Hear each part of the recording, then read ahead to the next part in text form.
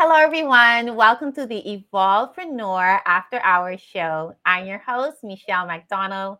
My mission is to help entrepreneurs make a difference and navigate the messy world of startups or relaunch, commonly called a pivot. Join me today where we dig deep with our guests and get you the best concepts and strategies to fast track your business. For this episode entitled Always Have Options, my very special guest is Tiffany Wright, who is the author of The Funding is Out There, Access to the Cash You Need to Impact Your Business, as well as a serial entrepreneur and a former CFO and COO. Her firm, The Resourceful CEO, helps business to business companies structure their operations and finances to generate strong cash flow, high profits, and owner freedom. Tiffany, welcome, welcome. Thank you for having me, Michelle. You're very welcome. So good to have you here with us. So, your book, The Funding is Out There, uses 30 specific case studies of what business owners have done to grow their business and raise capital. Your book not only shows step by step how to attain funds successfully, but it also provides hope to entrepreneurs who feel that funding is not an option. Firstly, I applaud you for being a guiding light in this area. And two, what was the inspiration behind creating the book? The inspiration, well, it's my second book.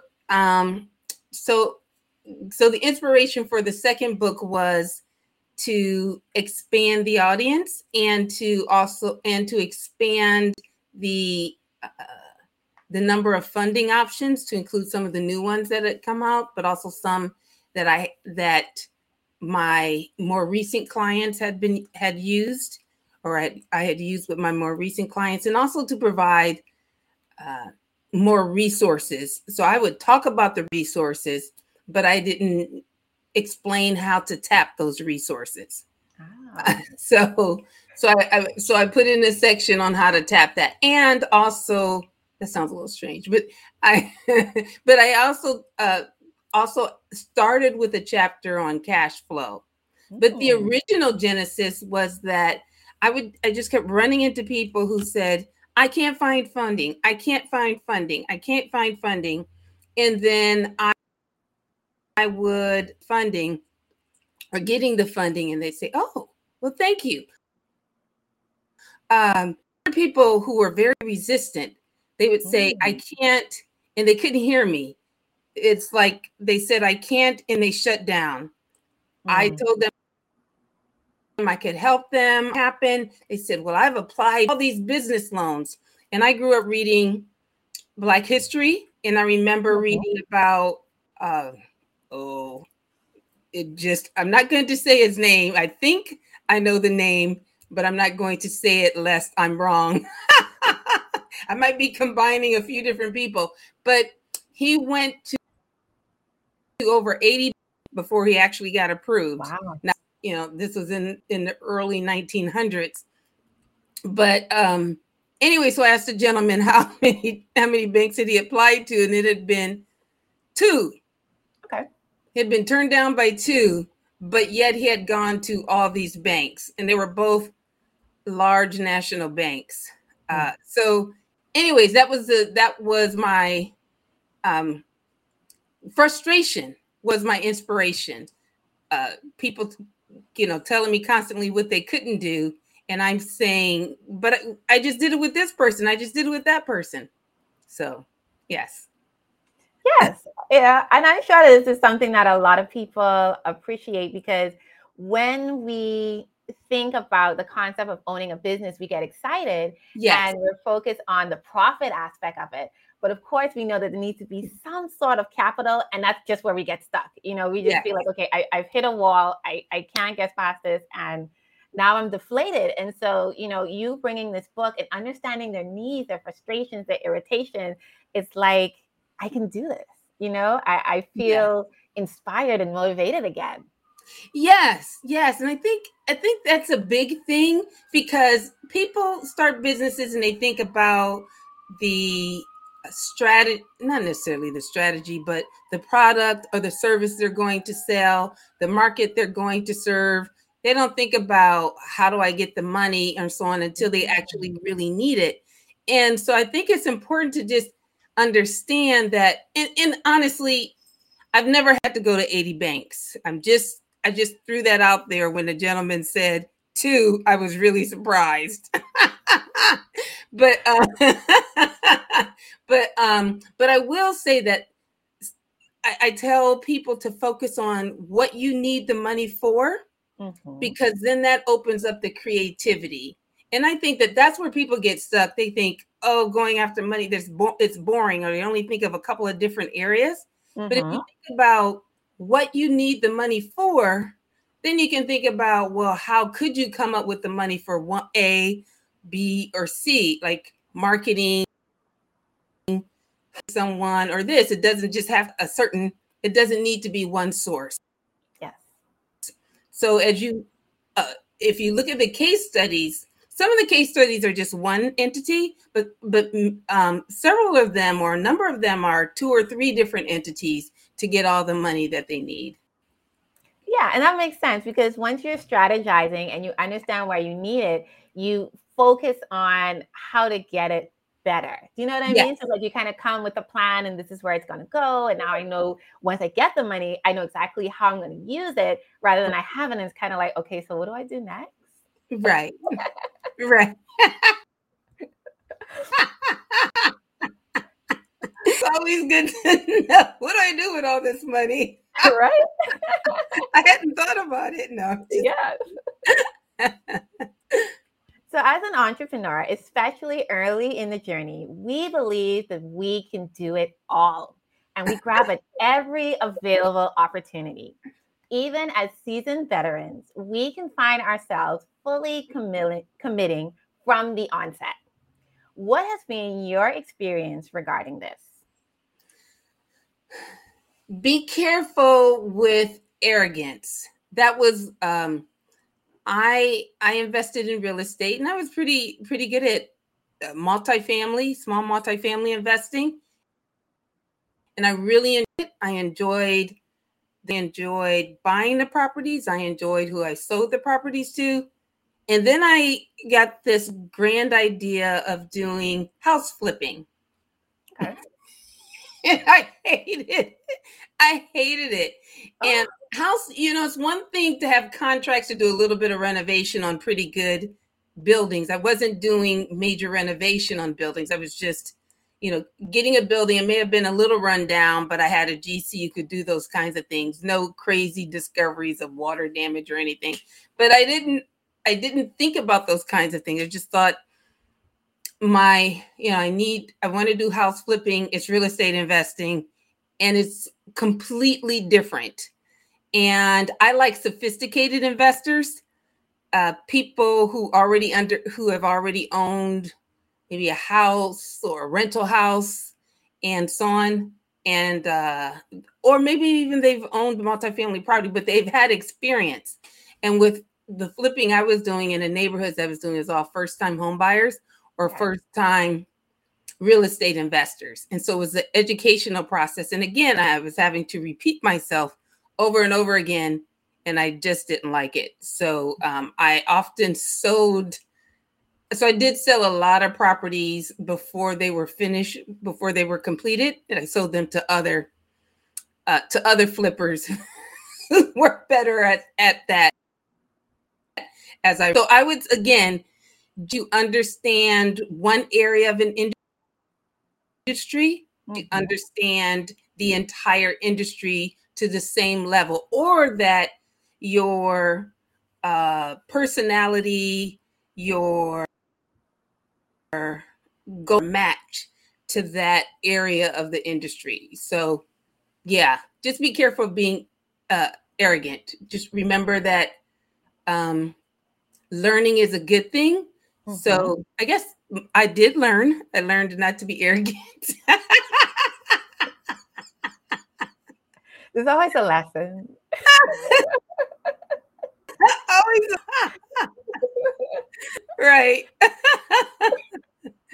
So, anyways, so that would be one.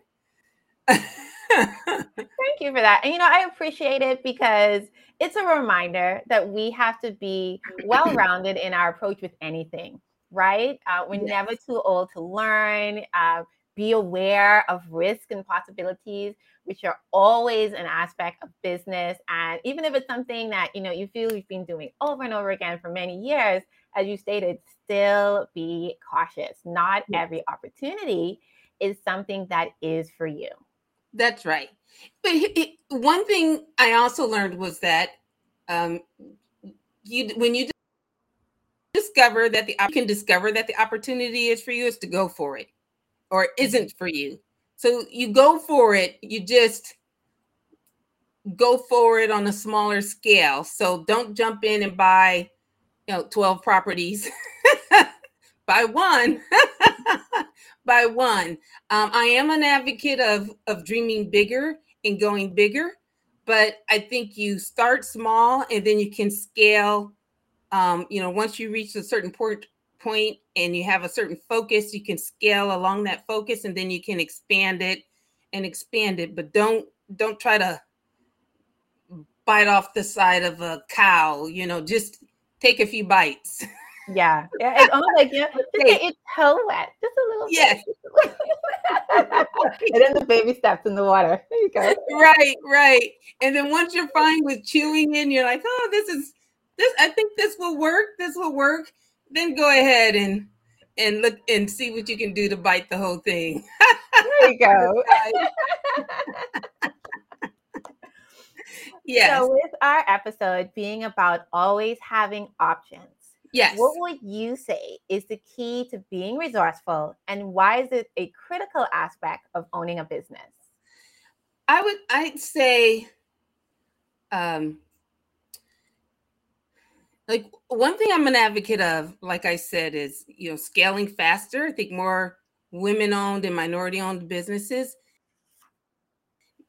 One way to do that is to buy other companies, and there's companies of all sizes. You can buy a company that's being 100,000, or that might be a little, but anyway, 300,000 in revenue, and you might be able to get it for 100,000 or something like that. You have decent books. You can it's for 3 years, and they've been profitable. It's much easier to get it financed, and then of course the bigger it is, the more funding solutions there are. So I think being resourceful is thinking of what goals, what objectives are you trying to achieve, different ways to achieve them. So if you're trying to get into a different market, you're trying to build family wealth and leave a legacy or whatever, just think about the different kinds of things that are out there. Mm-hmm. And you may not know them, but just say, I have this is what I want, and I want some solutions. I'm looking for solutions. And it's amazing what will happen. Mm-hmm. So that's why I say never say can't. Like when I was talking about the people saying I can't find funding, because I haven't been doing it more recently, but for a while there, I was an active angel investor, and you're sitting in addition to helping people get funding, you're telling me I can't. And one thing I know is you don't argue against someone who says I can't. They can say it's difficult, whatever, but it's a mindset. And you basically have to try to break them down and then build them up. And who has time for that? Mm-hmm. So, but yeah, the thing about being resourceful is to, instead of thinking of the things you encounter as problems, oh, I've got this problem, I've got that problem, think of them as minor obstacles to the achievement of your goals. And these minor obstacles have solutions. The solution may be to go over it, to go around it, to melt it, whatever, but it has solutions. So just say, I need some solutions, help me. And it's amazing. Like I said, you might read a book, you might talk to a person, you may see something on TV, but the solutions start to appear, or the options options start to show up, and you can decide which one it is. So that's what it is. If you just don't believe that there is no solution, as long as you believe that there are solutions, you will find them. That's what I think about being resourceful. I love that. That's a great reminder of the law of attraction, and also having a growth mindset, because as you stated, they stop themselves before they even start. Right. And the solution could be right at the end of your fingertips, one phone call away, one page away. You happen to see something, the words jump out at you, and you're like, aha. Right. There it is. Yes.